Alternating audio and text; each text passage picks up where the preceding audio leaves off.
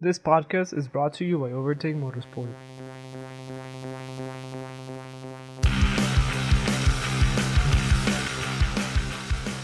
Hello, everyone.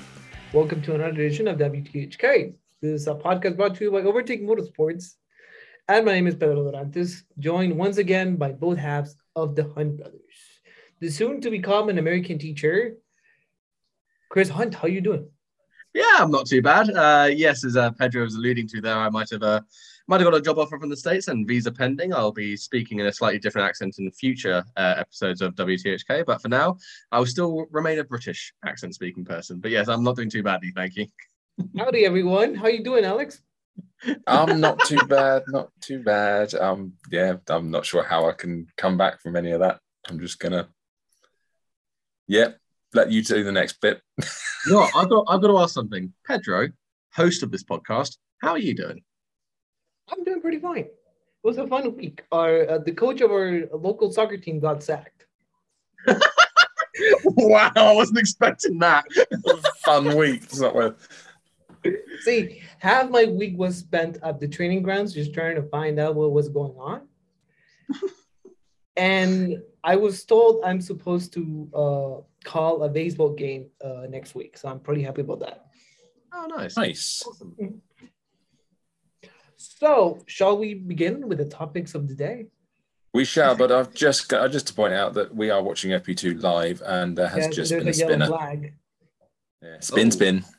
I'm slightly behind you guys on this one because right now I'm watching the Alpine go through the corners and it all seems absolutely fine. Alonso's a little bit off in the first sector, does a little bit of a slide in the second part of the second sector, but it all seems okay so far. I'm ahead of you both because I'm on the TV broadcast, but I think you two, you're interneting, aren't you? So you're going to be a little bit behind. I'm interneting. I got Pro. Oh, okay. I've got a new phone with a much bigger screen, and I used to watch normally watch F1 through the TV. Oh, and there he goes. It's the Haas. So I must say, I'm really enjoying my phone's new screen. This is wonderful to watch in the background. Back to the F1. Magnussen has basically just done a Bottas.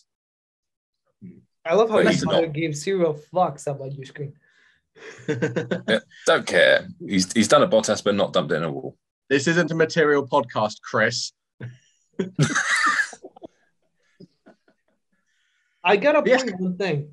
I haven't watched any racing so far because it seems schedules just they just don't work with my time zone.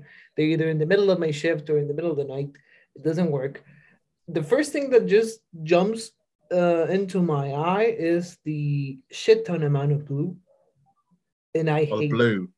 It. Yeah, everywhere. I fucking hate it. It's not as offensive as Paul Ricard. I mean, I'll say that, but it is. No. For what I was expecting, like, of course, when you see Mercedes, for those of you who aren't aware listening, obviously have come out with a ridiculously over-the-top Miami-coloured rear wing, which has lots of multicolours and party vibes. I'm kind of surprised they stuck with one kind of generic-ish-looking blue the entire time. It's a weird one. I know we'll be discussing the Marina later, and they're going for a whole beach vibe. But I'm surprised they stuck with that so massively. It's a weird aesthetic choice. I get the feeling it's being a tropical climate. They've got to go for quite a light color because you got to try and make the venue feel a bit cool. What happened? I don't know what's going on there. So there's the Aston Martin almost spinning into the McLaren. Oh yes, that's Vettel. Almost dumping it into Grand Joe. You know what it is, guys, and I hope Chris gets this in a couple of months because he's moving away to this side of the world.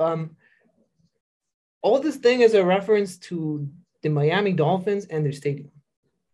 Oh, and that's where they had the massive intro on Wednesday, wasn't it? Yes. And if you go inside that stadium, that same shade of blue, which is funny because that's not even the shade of blue from the team colors. It's everywhere. Okay, that's an interesting one. Yeah, this is the fucking stadium. Fucking stadium. It's Hard Rock, isn't it? Hard Rock Stadium? Yeah, Hard Rock Stadium. Yes. Makes it a beautiful tennis court, but not a nice football stadium. Interesting. And we are yet to decide whether or not it's a good backdrop for an F1 track. It's a bit Wait, too did Leclerc plain just almost. crash? Say again? Did Leclerc just crash? No, Leclerc had an engine issue. He almost crashed, but didn't in that little 14-15 chicane thing. Sainz crashed earlier in the session for the second bit in a row. Did he crash in the Third first race session? in a Did he row. have third? Well, yeah, obviously. Third event in a row. But yeah, did Sainz crash in the first practice session, or was that a mechanical failure? I was not Right. watching. I'm not really sure. I know Yeah, he didn't finish the first sector. I don't know if it was a crash straight out and out as the second one was, and in this session. I don't remember that. Maybe I wasn't 100% watching it, but I don't remember Sainz having any issues in FP1. Could be wrong. He retired from the session, didn't he? He got a puncture. Oh yes, he spun. No, he came back out on mediums. Oh, okay, all right. Yeah, so he spun it at turn 4, epically high speed, wasn't it? And just punctured the tyre by having his tyres locked up so long. Now That I is know worrying.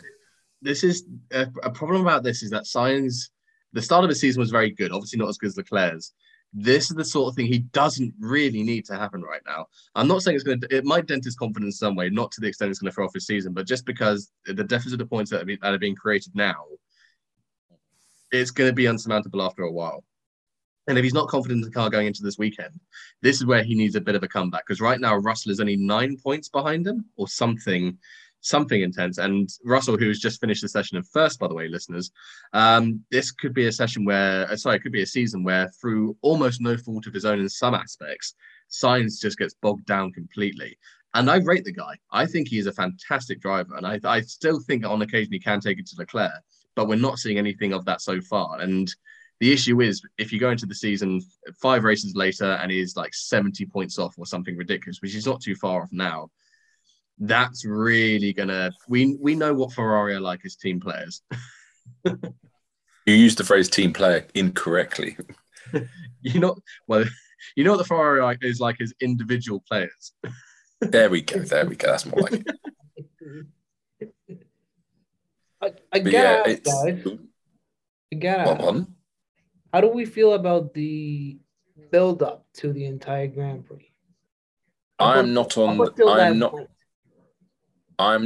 this hype train, other than the fact it's a race at a new track. That's the only hype I've got. I don't care. It's in Miami. Not particularly. I don't get all the buzz around it with the artwork, just the celebrity-filled nature of it. It's basically just Monaco in that sense. I'm just not on the hype train. I don't see the hype of, Miami.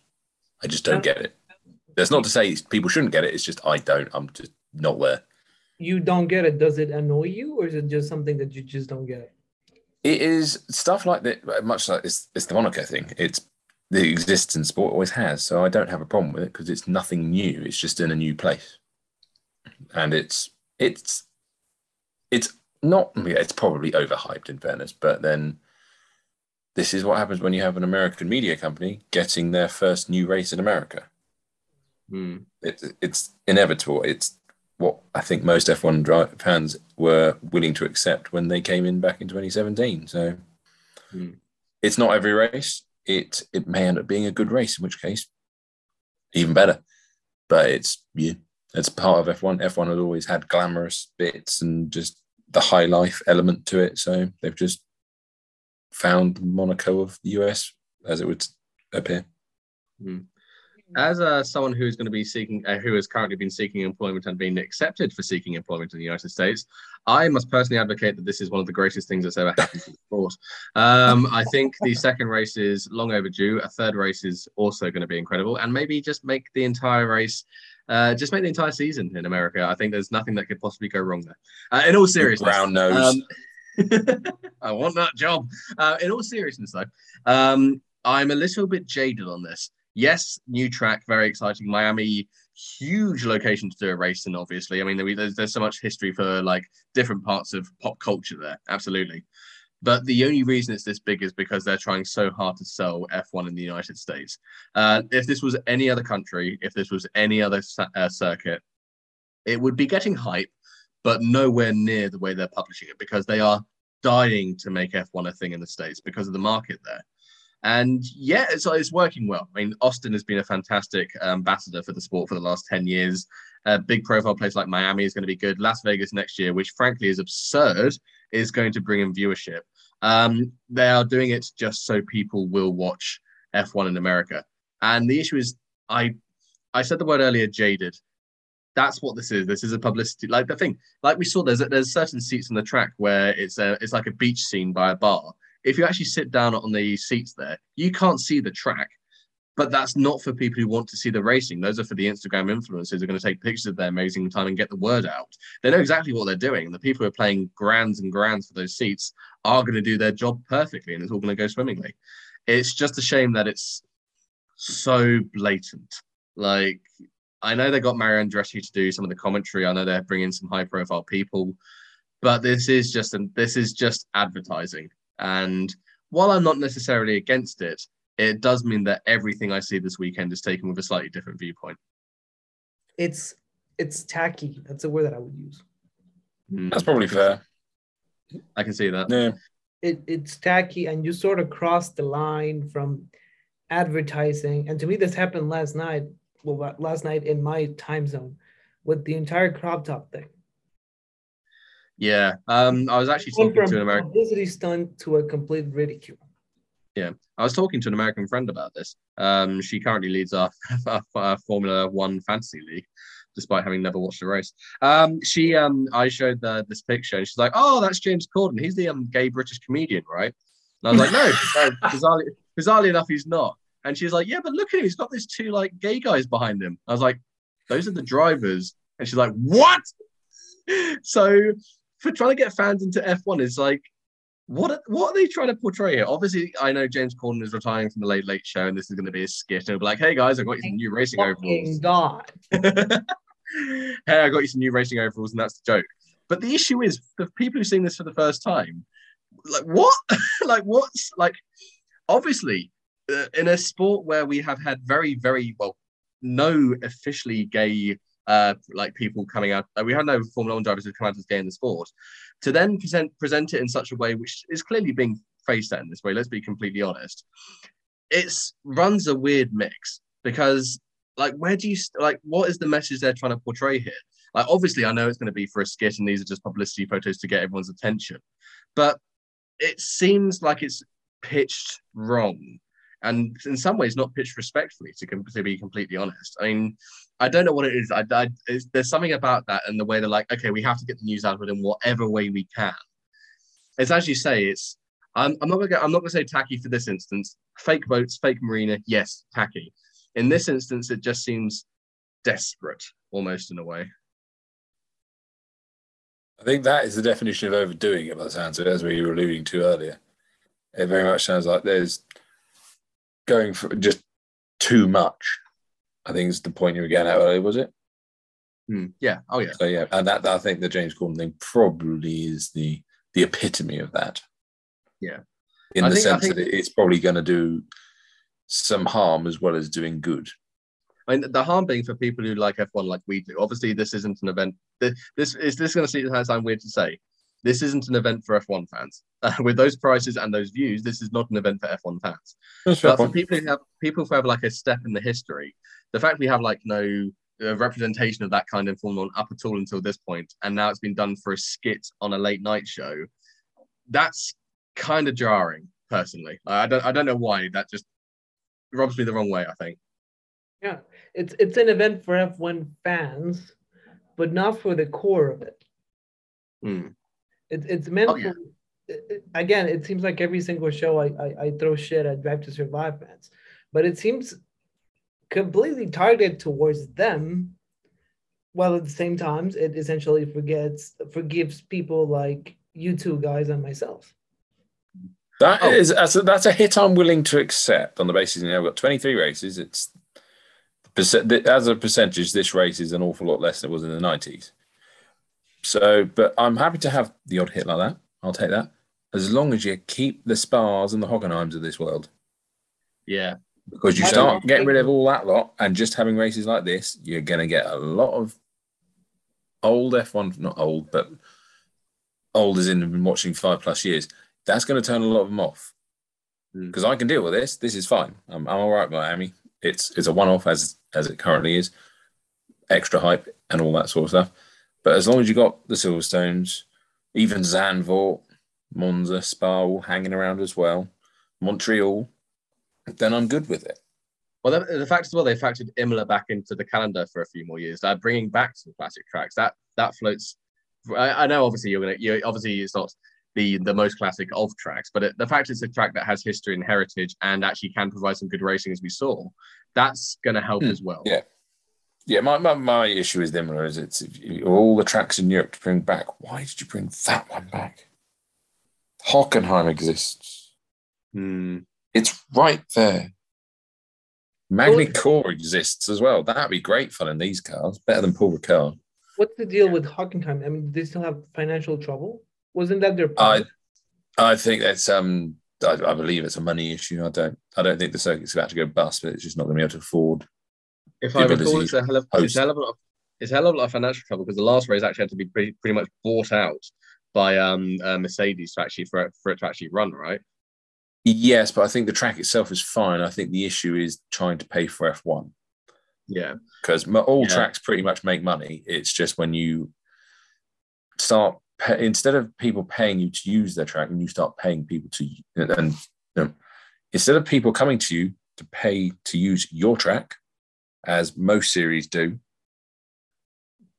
F1 is the other way around. So you're suddenly paying out 10, 20 million odd dollars, possibly close to 30, 40 million at the moment. And it kills most bank balances for most circuits. The reason Silverstone can get away with it on the basis it's got so much other stuff going around, and it's got the BRDC which fund it.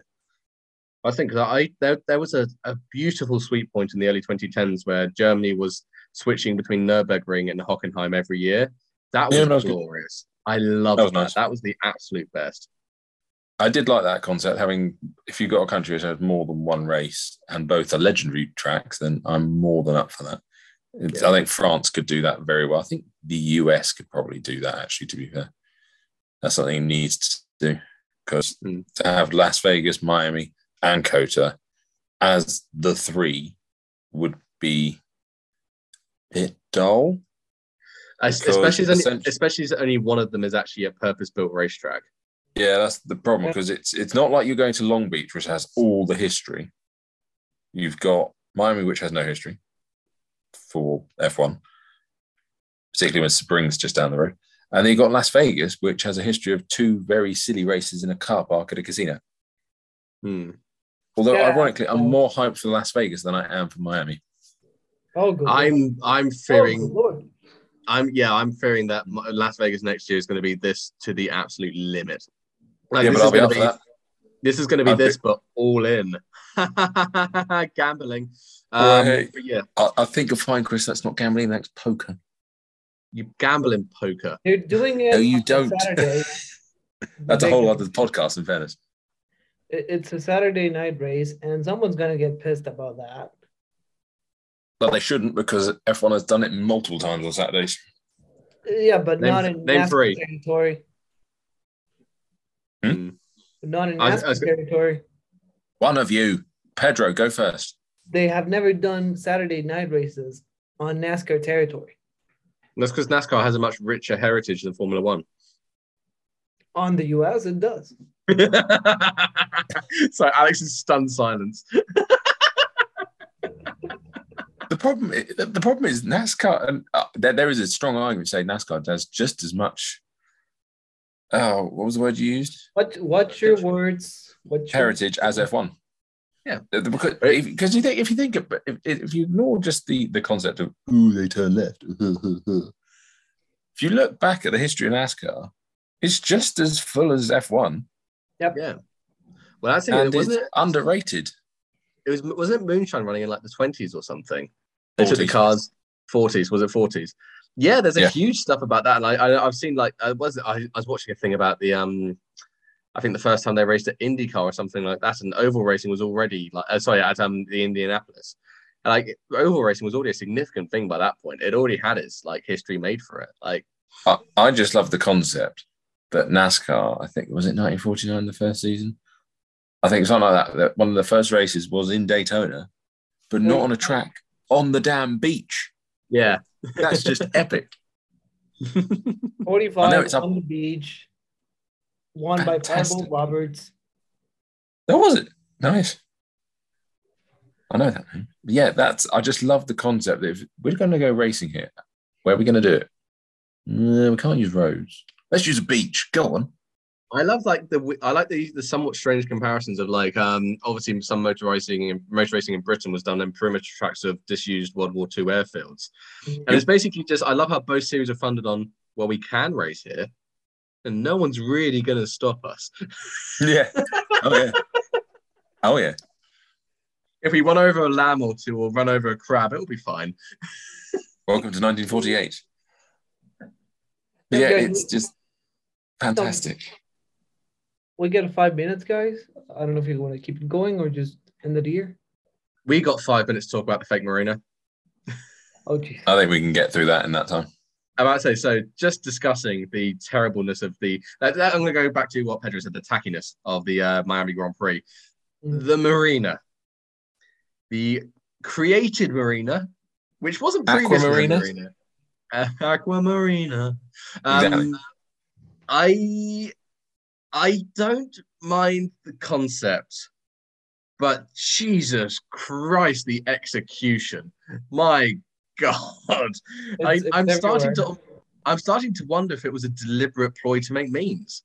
Like, was it something they did deliberately badly so that people are like, hey, they're gonna make jokes about this. This is gonna spread like wildfire because you can't plan something that bad, surely. There is a suggestion that I think Autosport did an article saying that the people who thought of the marina, they're going, well, we're not taking ourselves seriously. It's a bit of fun, isn't it?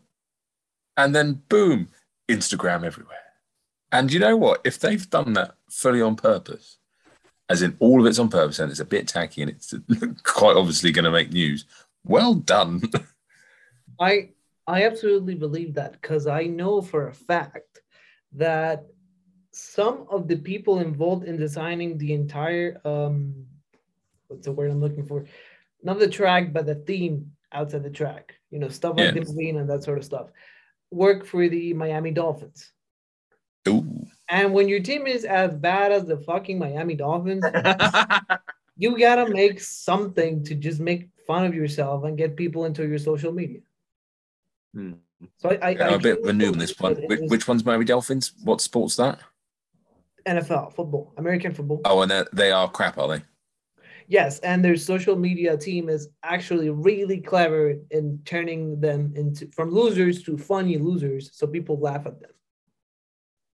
Okay, fair play.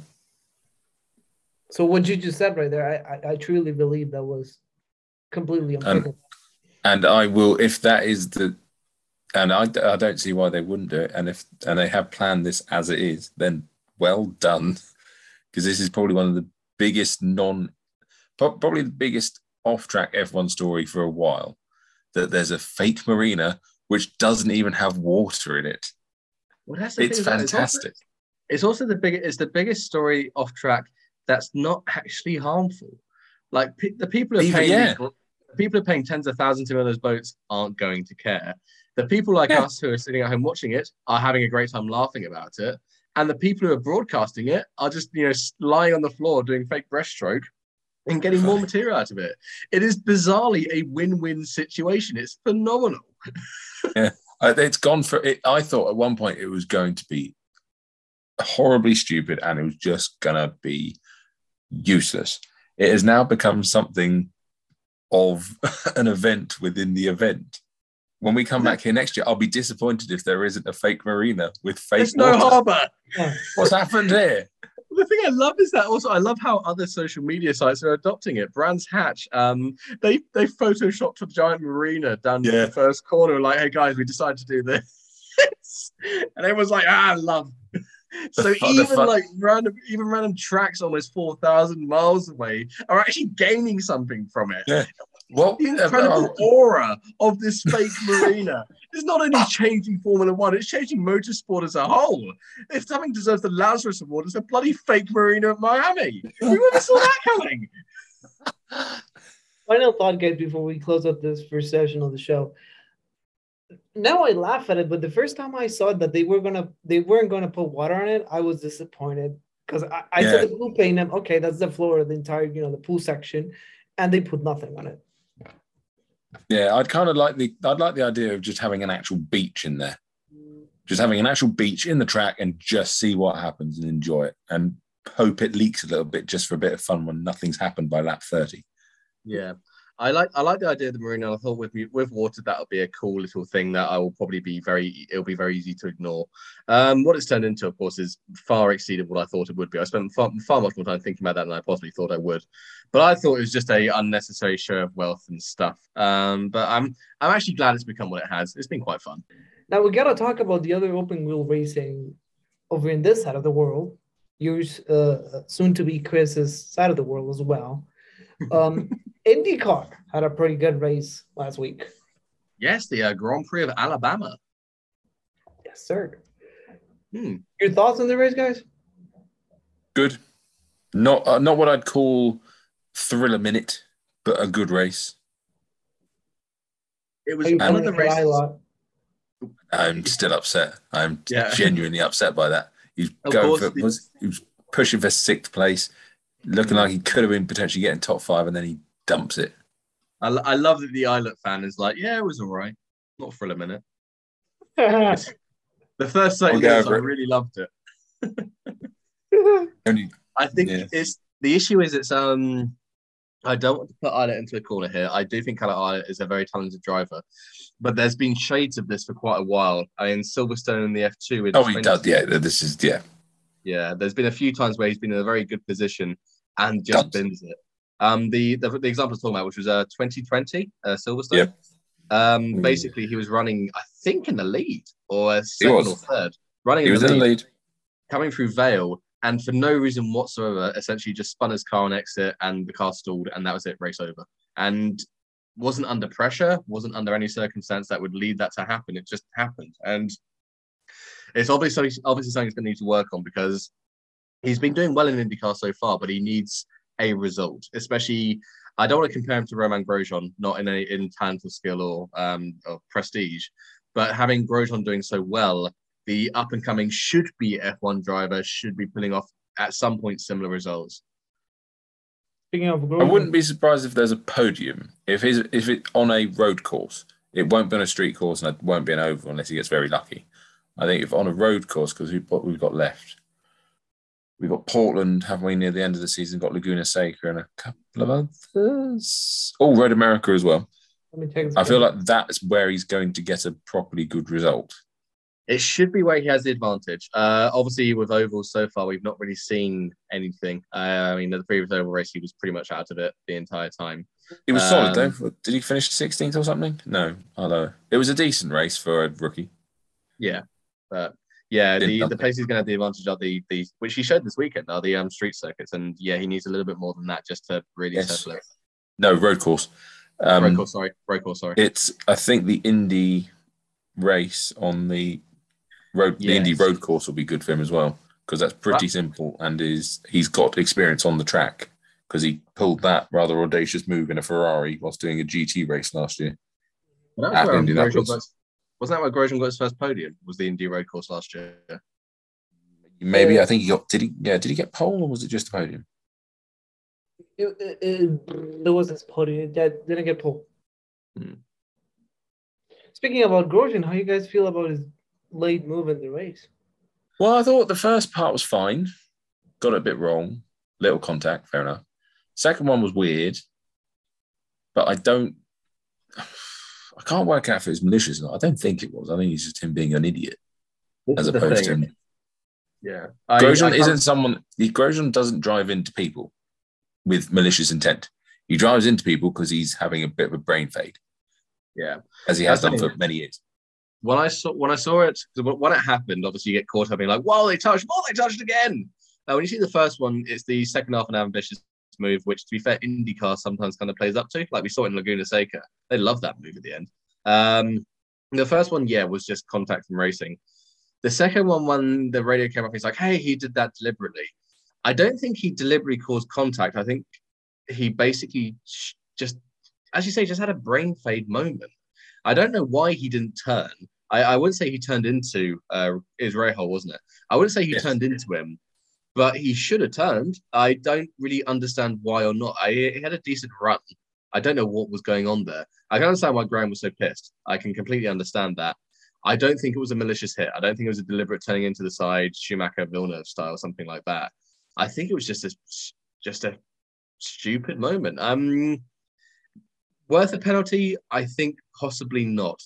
Just not worth a penalty, but that shouldn't be promoted. That was a very bizarre incident, and I really can't justify it. The second bit, at least. The first bit, I completely understand. The second touch, why he didn't move into the acres of space he had, I have no idea. Yeah, I can't quite get the logic of what he was trying to do, but he wasn't trying to drive into him. I think he's misjudged something somewhere, whether it's the size of the track and how quickly Rahal was going to move back over just to follow the line of the track. It's just, no penalty required. No driver got harmed by it. And the pass at the end of the race had nothing to do with the contact. So the natural justice element, it's already done. There was no penalty for either because nothing happened. Yeah. In terms of affecting the race. How about you, Pedro? How does it sit with you? Part of me thinks he was trying to pull a NASCAR kind of move, which it's done in IndyCar. They share that same thing from time to time. He was just trying to move him out of the way, and he never moved. And in American racing, that's completely fair and square. As long as I don't crash the other guy out, that's fine. Interesting. There's a bit of a difference. I feel like I understand that process, but there's a bit of a difference between stock cars and open wheel cars, like the way the cars behave. Like we saw Herta's spin, like one tap on the front wheel of the opposition car, and that's it. The car's gone. That's the sort of thing you probably could have got away with that in a NASCAR race. Colton, I'm going to F1 Herta. Mm-hmm. Colton, oops, what am I doing spinning again, Herta? Careful, Callum Ilott fan. Hang on. Who is the golden child of IndyCar? The golden child of American F1? The race winner, Pato O'Ward. Yes. In fairness, you were going to say, I know we were talking about how you thought the race was. I've not seen many IndyCar races where it was going to build up to something happening and it happening on track and then that being said and done.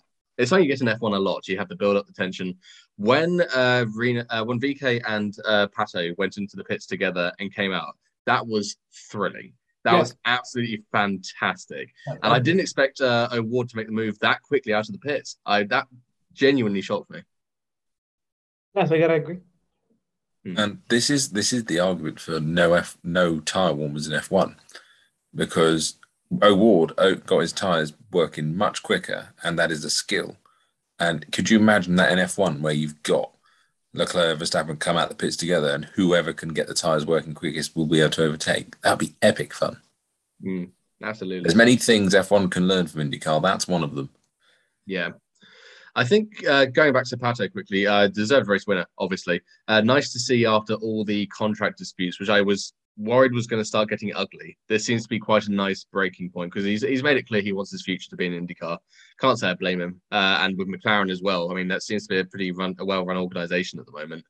I think the race performance overall was quite good. Surprised about Alex Palou slipping in. Where did he come from? He did this most of last year. He just appears.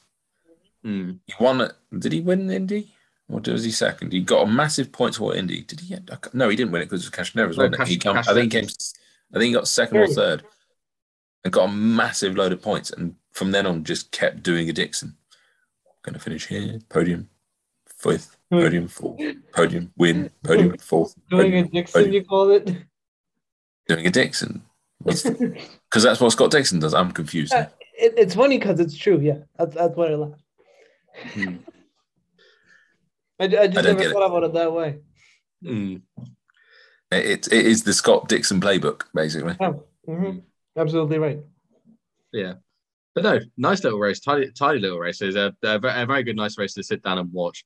I was very much intrigued about how it's running between the two stoppers and three stoppers, because obviously they're waiting for that caution, which eventually did happen because of a certain individual.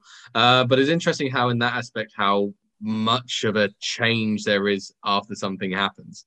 I thought that it was just a really nice race to watch. It was just a good little race. I really enjoyed it. Yeah, it was really fun to watch. I think that's probably one of the better races you're ever going to get out of Barber. It looks like a great fun track to drive, but in terms of overtaking opportunities, there's one, possibly two. They've got a terrible arachnid problem. There's a massive one just crawling up the side of the track the entire time. I know. Well, they gave it a name, didn't they? Call it? Was it the corner's Charlotte's Web or something? Isn't it? Yes, it's Charlotte's Web's corner. Yeah. Yeah. Not only do we have the arachnid, we're going to reference it directly. Yes. But of course, we're now in the run up to the Indy 500. Obviously, Montoya's coming back for that. Looking rather bizarre in that McLaren outfit, not going to lie. We had the Indy Road course first, but yeah, the Indy 500 is now the run up to. I love how they're like the month of May, because obviously that's the Indy 500 month. I assume we're going to do a prediction for that, because I assume we're going to watch that race. I'm planning on it. What day is the road course race? That's 2 weeks' time. 2 weeks' time, and then the... No. 1 week's time, because it was 2 weeks when the last race was done. So it'll be next Sunday. Yeah, I'll actually be in the States to watch the Indy 500. Are you going back that soon? I'm going back in 2 weeks' time. Then if you're there, you're gonna watch something that's incredible. And it always baffled me. For the last 10 years or so, even when IndyCar was at its lowest point financially, with a single engine manufacturer, every car was Honda. People tune into that race, and only that race. It was like only watching the Super Bowl without knowing who the teams were. Yeah, and that's the bizarre thing. I'm staying with a friend, and I was like, "Hey, I granted I forced her to watch the Australian Grand Prix," and I was like, "Oh, okay, well." And she brought up herself, the Indy 500 is going to be on. We're going to have to watch that. I was like, I didn't know you liked IndyCar. She's like, I don't. Well, I watched Indy 500, and it's such a peculiar thing. We don't have anything really. Well, maybe the rowing race with Cambridge and Oxford in Britain, but no, that's just the thing. They just watch that race every year, and it's just what they do, and it's absolutely fascinating. Like she's like, I've got some race day snacks planned, and I was like, so who do you want to win it? She's like, what, driver? Yeah. It's very much like the Triple Crown in horse racing, which is funny enough. Actually, in May, there's many people that just watch those three races just for watching horses run. They just pick the nicest name out of the bunch, and that's the one they want to win. We have the same with the Grand National. Yeah, Grand National and the Royal Ascot. That or Cheltenham. Yeah. So actually, it's interesting. A similar thing. Yeah, I know what you mean though. Like no one gives a crap about horse racing apart from these particular events. And this is you say you're right with the Super Bowl. That's another very good example, especially in Britain. Now, even though it's normally quite late, I still see it advertised for people to watch. Don't think there's Le Mans 24 hours. Lots of people will watch that over watching the 8 hours of Silverstone, that sort of thing. I watched the was it 4 hours of Paul Ricard? That was great. Was it 6 hours? I watched that. That was great fun. I'd have thought 6, but I don't know. That was a good fun one. But yeah, you're absolutely right. Though it's weird how some headline events just get attraction just for being headline events. I mean, what's Indy 500? The greatest spectacle in motorsport? Is that what they call it? Yes. Greatest race in motorsport, isn't it? Something the greatest spectacle in motorsport. Oh, spectacle. Oh, well done. Yeah, and the issue is every time I watch, I'm like, this is good. I've seen better races. I think let's put it this way. So the Triple Crown of Motorsport is Indy 500, Le Mans 24 Hours. Well, it originally was the F1 World Championship, but it's basically become Monaco Grand Prix. Which of the three races would you rather watch? Rather watch? Yeah. You've got the TV, you can only watch one of those races. They're all on at the same time. Which one do you watch? Because I'm picking the Indy 500 every day. Indy 500. Yeah, 500. Yeah. Exactly. No, that's a really good way of phrasing it. That's genuinely blown my mind. And that should be the poll. That should be the poll for this week's episode. Which of these are you going to watch? Yeah, absolutely. Yeah, totally. And this, America actually has a Ford race in the Triple Crown. Got to be Daytona 24, isn't it? No. The Petit Le Mans. No, it's in the mix of it because it usually shares the same date as the Oh yes, it does. Indianapolis 500. Yes. What is it? It's the something. Is it 600? Yes, it's the longest race in the NASCAR season, the Coca-Cola Oh, 600 at Charlotte Motor Speedway. Yes. Isn't Tony Stewart the only person to do both in one day, or is it Jimmy Johnson or something? Tony He is Stewart the only feels one more to like make it. it in time. Tony Stewart finished the race. He had the shittiest Indy 500 of his life, and he ran it like 6 times and won 3 of them. And then took a helicopter, didn't even change race suit. He got fined by it because he was racing with a completely different suit on a car with different sponsors, and won the Coca-Cola 600. Nice. Jimmy, no, it wasn't Jimmy Johnson. Who tried it? Hold on. Cue the Jeopardy music. Oh, what is Kurt it? Busch. Kurt Busch tried it, Oh. but Kurt Busch didn't make it in time to the NASCAR race. But yeah, it's 2-for-1. It's also Memorial Day weekend in the States normally, isn't it? Yeah, it is. I don't. Well, you've seen NASCAR races, Chris. They have banners with the driver's last name on the front of the car. That day, those banners are actually painted either in camel colors or the American flag. Oh, I'm surprised that's not standard. I would kill that. I will pull up my eyes with a plastic if that becomes a standard. And they actually changed the last names. They put last names of soldiers fallen in conflict. Oh, that's a nice touch. Now, quick thought, guys. I'm gonna change a radical change of topic, and it's a really quick one because you guys know that I don't watch Formula E. What do you guys think about the new cars? Don't get it. I'm not. I think they've done themselves over with these the current generation, the Gen 2s, because they look so good. Any other design was always going to look bad. The current cars are amazing to look at, amazing to watch whilst racing. They're solid, and they were always going to look worse, whatever the new design was going to be. They look like Phillips cars.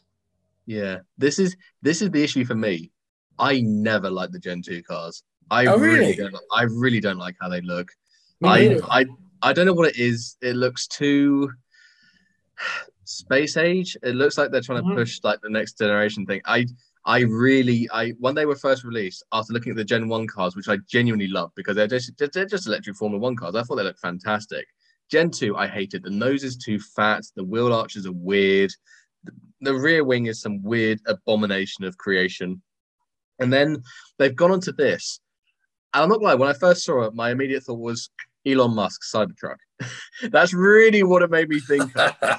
And after looking at it for a little bit longer, it's more of a streamlined version of the Gen 2, I'd say, with a few differences here and there. I prefer Gen 3 to Gen 2, but it's still not a patch on Gen 1. The Gen 1 cars I absolutely adored. I thought they looked fantastic. Gen 2, detested for the longest time. Gen 3 is a slight improvement, but it's still not fantastic. I prefer it. I definitely prefer it. I think in motion, I'm going to have to wait until I see it in motion, because I thought the Aston Martin car looked okay for F1 this year. Then I saw it on the track. I was like, wow, that's lovely. Same with the Ferrari. I want to see it in motion before I make my final decision, but I'm pleasantly surprised by what I saw, especially after, like, I don't know, what is it? The Gen 2 Formula E car. If I saw that being held up by a string in a 1960s episode of Star Trek, I wouldn't have been surprised. Oh, whoa. Hang on. I'm insulting Star Trek there. Come on. Exactly. I think you'll find it's all about sugar cubes. And giant hands. And giant hands that aren't attached to anything else. My God, it's a mystic being. No, Captain, it's Formula E.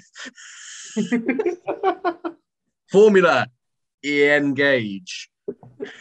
Oh, God, no. Oh, no. Oh, no. He's mixed the two Star Treks up. Oh, dear. Oh, I know that's next generation.